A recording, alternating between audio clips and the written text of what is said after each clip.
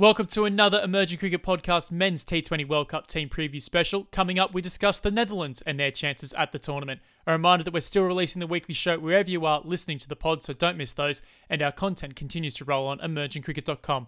Finally, join the many who have joined us on Patreon. From as little as $2 a month, you can help us grow the game outside of traditional centres. For more, log on to patreon.com/emerging cricket. But for now, enjoy another World Cup Team Preview.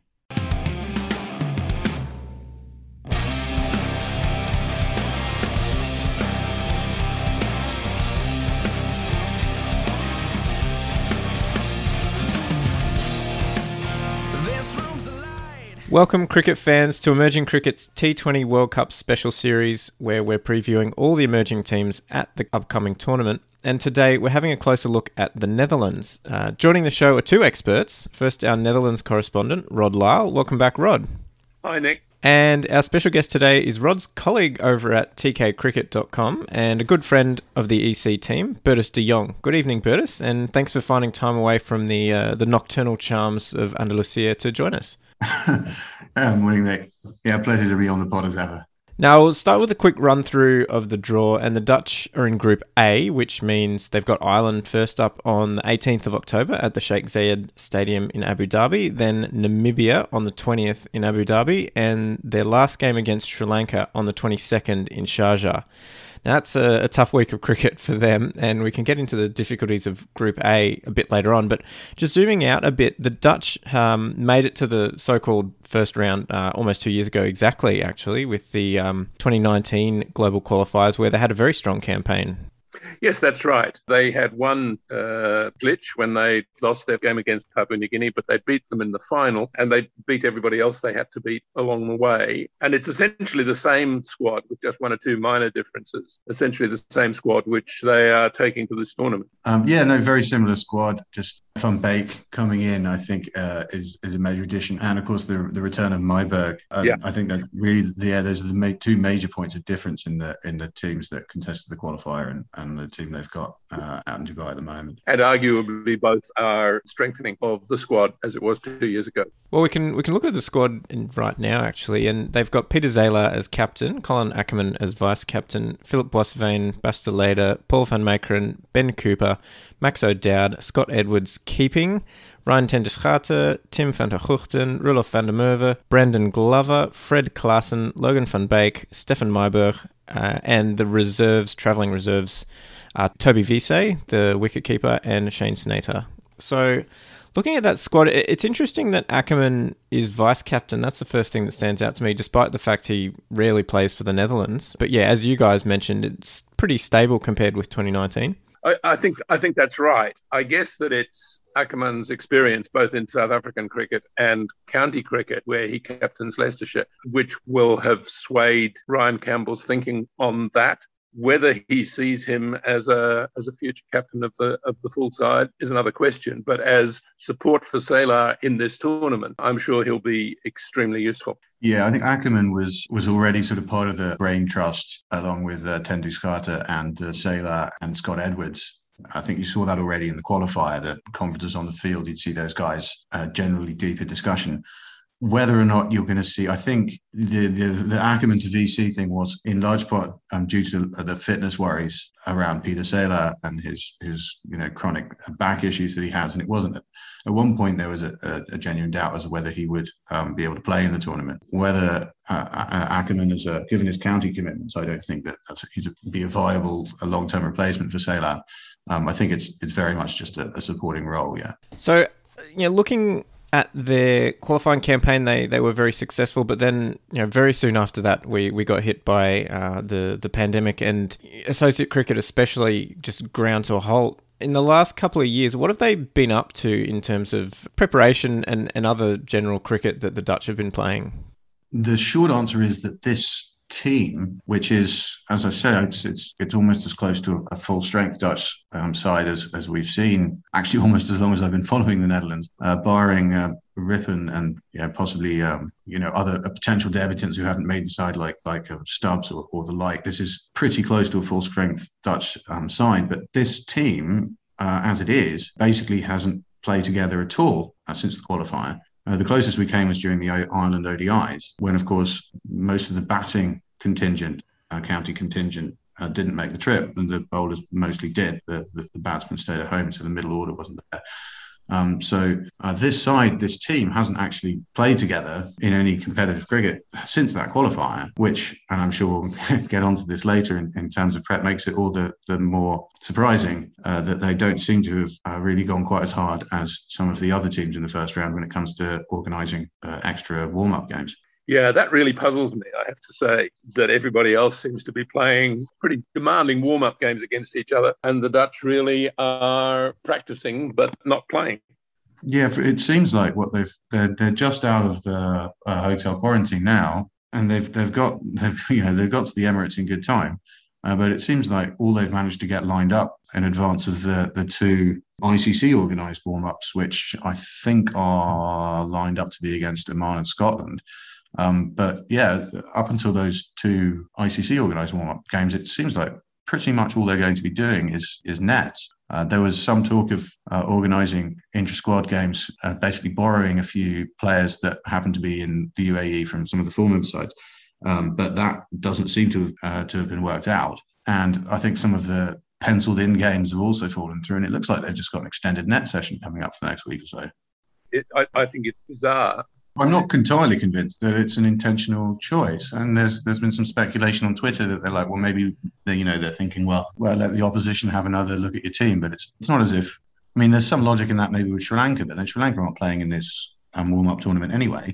When it comes to Namibia and Ireland know the Dutch team pretty well already, and this Dutch team, I think, more than anyone, needs match practice together because they, unlike Namibia and Ireland, who play together, who've played an awful lot of cricket together in the lead up to this tournament. The Dutch, as I say, that haven't, with this squad, with a full strength squad, haven't played competitive cricket in years. But I'm not convinced that this is an intentional strategic decision. I suspect that plans have just fallen through here. Well, it's kind of astonishing, really, isn't it, that you would be leading up to one of the most important tournaments that your team has on their calendar, and they're just nothing. It's it is quite baffling.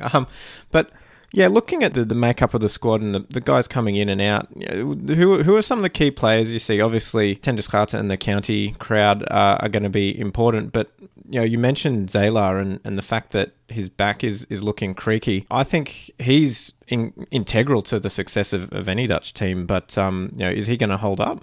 Well, it's a good question, isn't it? He had a very broken top-class season in the Netherlands, where he was out for several weeks because of the back. Yeah, there's no doubt that both as an influence on the side as captain and with his contributions both with the bat and the ball plays a vital role. And the balance of the team, I think, would be adversely affected were he not to be able to play. The feeling may be, well, there are 3 games a couple of days apart in the first phase or the second qualifying tournament, depending on how you view the structure of the competition.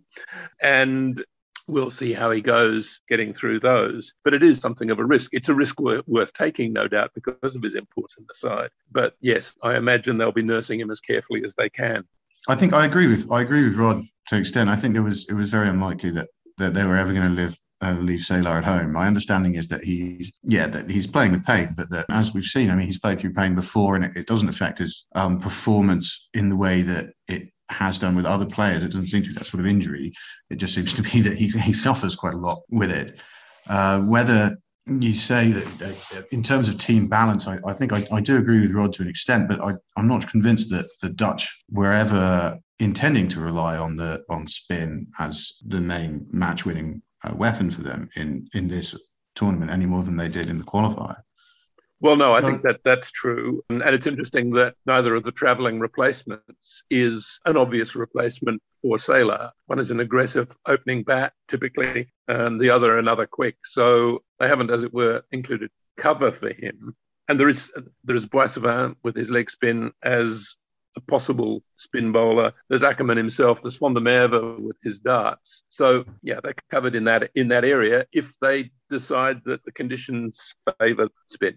Yeah, as I say, I mean, Zaylar has, and is for my money, still even operating sort of through injury, is still in the T20 format, probably the standout slow bowler for the Dutch. But yeah, as I say, I don't think that's what Ryan Campbell certainly and the Dutch in general see as their main weapon, and that was more or less borne out in the qualifier, where although Roelof van der Merwe took a bunch of wickets, that the pace section in general is what won them games. And looking at, and I guess we may get into conditions a bit more later on, but looking at how conditions have been in the UAE and in Sharjah and Abu Dhabi in particular, even though the wickets have been slow and tough to score on, they haven't necessarily favoured spin bowlers over seamers. Certainly in the IPL that we've seen, that far more wickets are falling to pace, and the economy rates are comparable. So I'm not entirely on board with the general consensus that the spinners are going to win it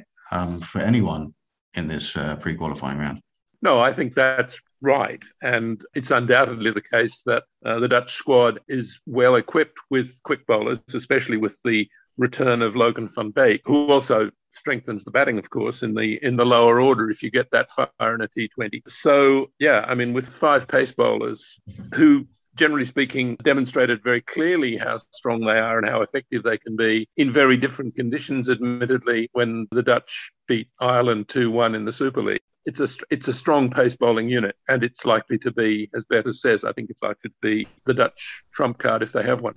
Yeah, Rod says that in very different conditions in the Ireland ODI series, but I think that's different in degree. I think that you will see, or at least what we have seen in recent matches, we've had the benefit of being able to watch the IPL being played at these grounds, and that Sharjah is not the batting paradise that it was. From what I understand, the square's been relayed and it has looked very slow. The outfield has always been slow at Sharjah, but the pitch itself has looked very slow, with occasional balls sticking in the track and the like.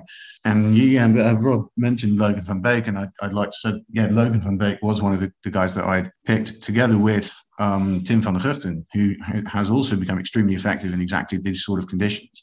And he's not the out-and-out quick that he was, but he's become a very canny bowler. And the pair of them are batting down the order, and they do have this ability to, especially Tim van der Gugten, who strikes a very clean ball very far. They actually give the Dutch a sort of 6-hitting ability down the order that they lacked a lot in T20s when you're not playing with the county side, or when Van Beek was still in New Zealand. That you saw that it was a very limited team in that they tended to be more dealing in 4s than in 6s, which I don't think is a tactic that's likely to be as profitable on the tracks and in the conditions that we're going to find that we would expect to see. And you never know what the track looks like until the day, but the conditions that we expect to see in Abu Dhabi and Sharjah, I think, will probably suit that. If, as Rod says, we do get down to the lower order, which in a T20, you say, well, obviously, ideally you don't lose wickets, but the value of having a middle order, and the middle order is to my mind very much the strength of the Dutch side, is the middle order is where the best batsmen in this Dutch side are, and a lower order that can hit it, gives license to the openers to actually attack in the power play. And it's license that I hope they will be given, because that is, I think, my major concern. And if you wanted to say about sort of weaknesses in this Dutch team, I think that's one of the key weaknesses is the risk of an overly conservative approach, especially in the power play on tracks like these.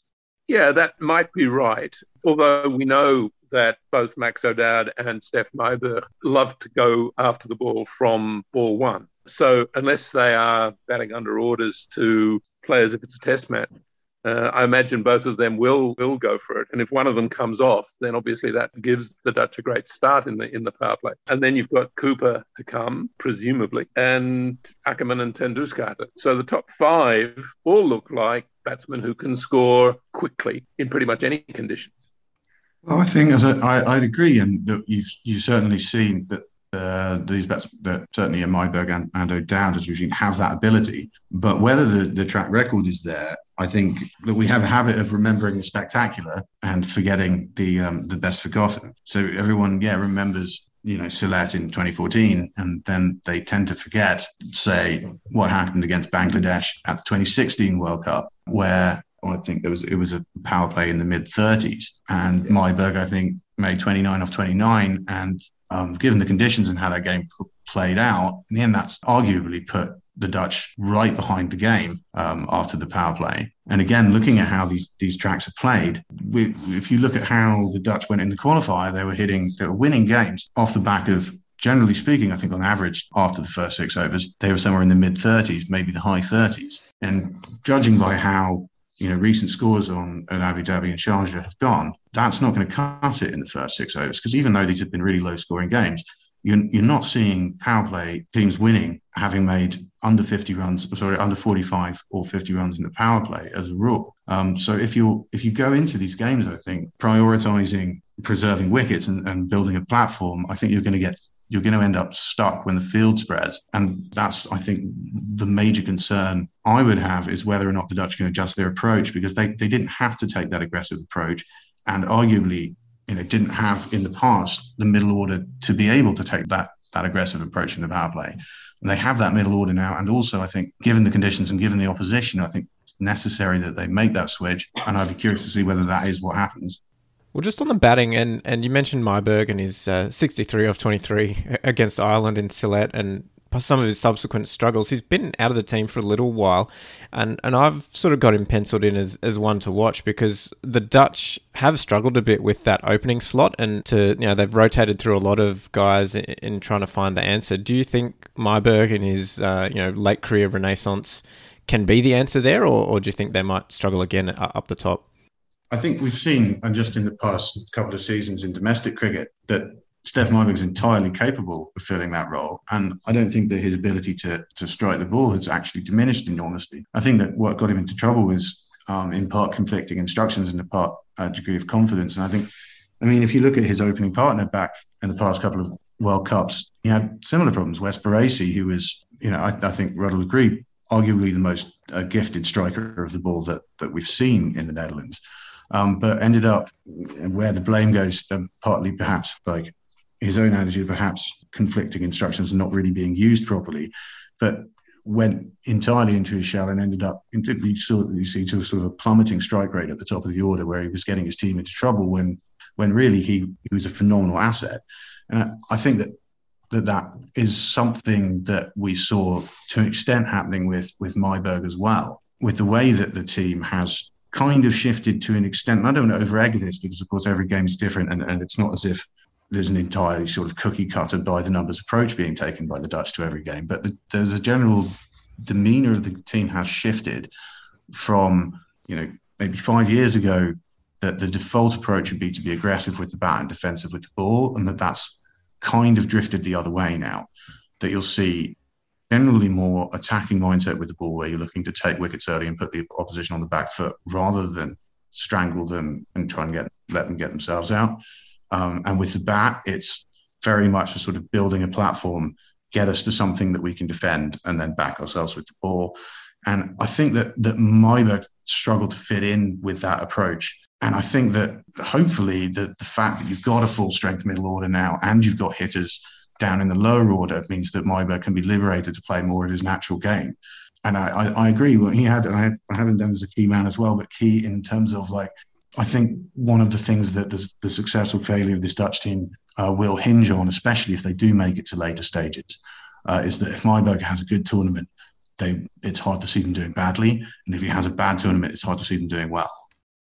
Yeah, I think that's a neat way of putting it. On Baresi, I think probably his greatest strengths were in the longer formats. I think he was a much better 50-over batsman than a 20-over batsman.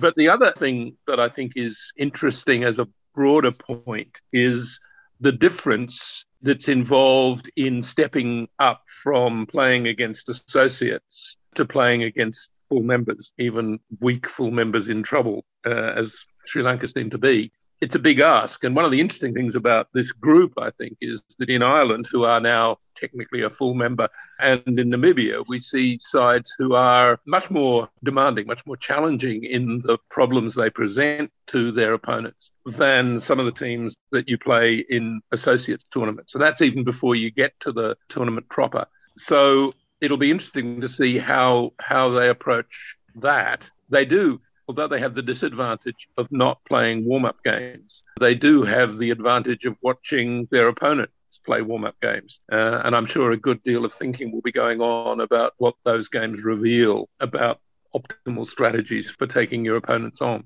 And it's interesting that they start off against Ireland, who, of all teams in world cricket, probably are the team the Dutch know best, and until recently have tended to have an indifferent record against.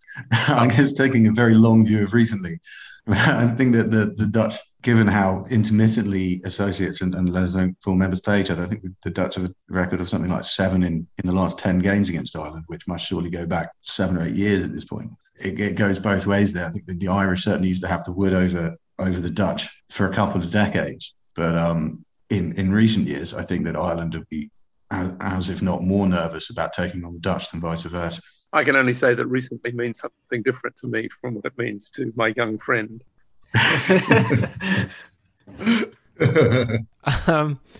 And elsewhere on the batting, we've just talked about Stef Meyerberg and the top order, but looking down the line, obviously Ten Doeschate, Ackerman, that's a strong middle order, but the guys like Bastilleida, who else is going to be filling in those slots down around the sort of 5-6 area? Well, presumably Van der Merwe comes in as an all-rounder, but batting at 6 or 7. And to be honest, it's hard to see where Bastilleida fits into this squad, or into the 11, let's say into the playing 11. There are 5 pace bowlers, all either quicker or more experienced than he is. And it may be that he's there as much for the experience as he is actually to be one of the playing 11. Yeah, I'd agree with that. And certainly on Van der Merwe, who I think in the conditions especially was going to be a key bat for the Netherlands as someone who can clear the ropes, even when the ball isn't necessarily coming onto the bat. And then I know that Scott Edwards is seen, or at least utilised often in T20 as a finisher.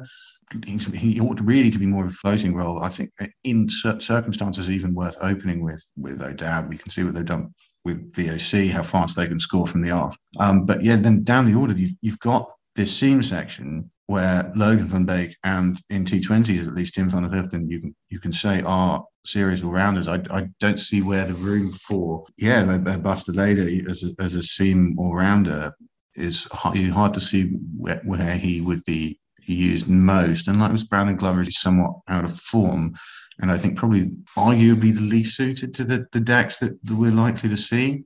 Whether that is now just something that you're seeing sort of a variety that you've got, Klaassen as the lefty and Van der Heuvel as you kind of experienced already, and that Glover as a paceman is there just essentially for the sake of having options in terms of the balance of the bowling attack and to be able to adjust it. But yeah, I'd say where Bastilleida comes in barring injury, it's hard to imagine you're going to see him coming in unless you either see an injury or it's a dead rubber. The point about Edwards is an interesting one. Were it to be the case, and we obviously hope it isn't, but were it to be the case that Meyerberg were to have a poor start to the tournament, then Edwards opening with O'Dowd is an option, as Cooper opening with O'Dowd is an option. Cooper, like Meyerberg, obviously gives you the left-right combination if you think that's important in T20. But Edwards is versatile in that sense. He can be used in one of a number of roles. So that's useful cover. And if that happens, then obviously you're creating a space in the middle order, which De Leede might, in certain circumstances, conceivably fill. As far as the pace attack is concerned, I think we all agree that Van Beek and Van der Heuvel are key elements in that. Klaassen, as Bertus says, adds left-arm variety and might well be the starting third bowler. He bowled extremely well in the Super League series against Ireland, and has also been pretty successful in shorter formats in England. So that gives you your 3 with no immediate room for Glover or Paul van Meekeren. And of course, the result, one of the consequences of this strong 5-man pace unit is that Viv Kingma is probably the unluckiest player in the Dutch setup not to have made the squad. He too, of course, has had injury problems this season, but also going back a way as well. But when he's been fit, he's looked good. Although, to be fair, he also struggled along with almost all the other bowlers in Nepal earlier in the year when they were all lacking match practice. But I think you have to spare a thought for Kingma, who was even beaten to one of the travelling reserve positions by Shane Snatter.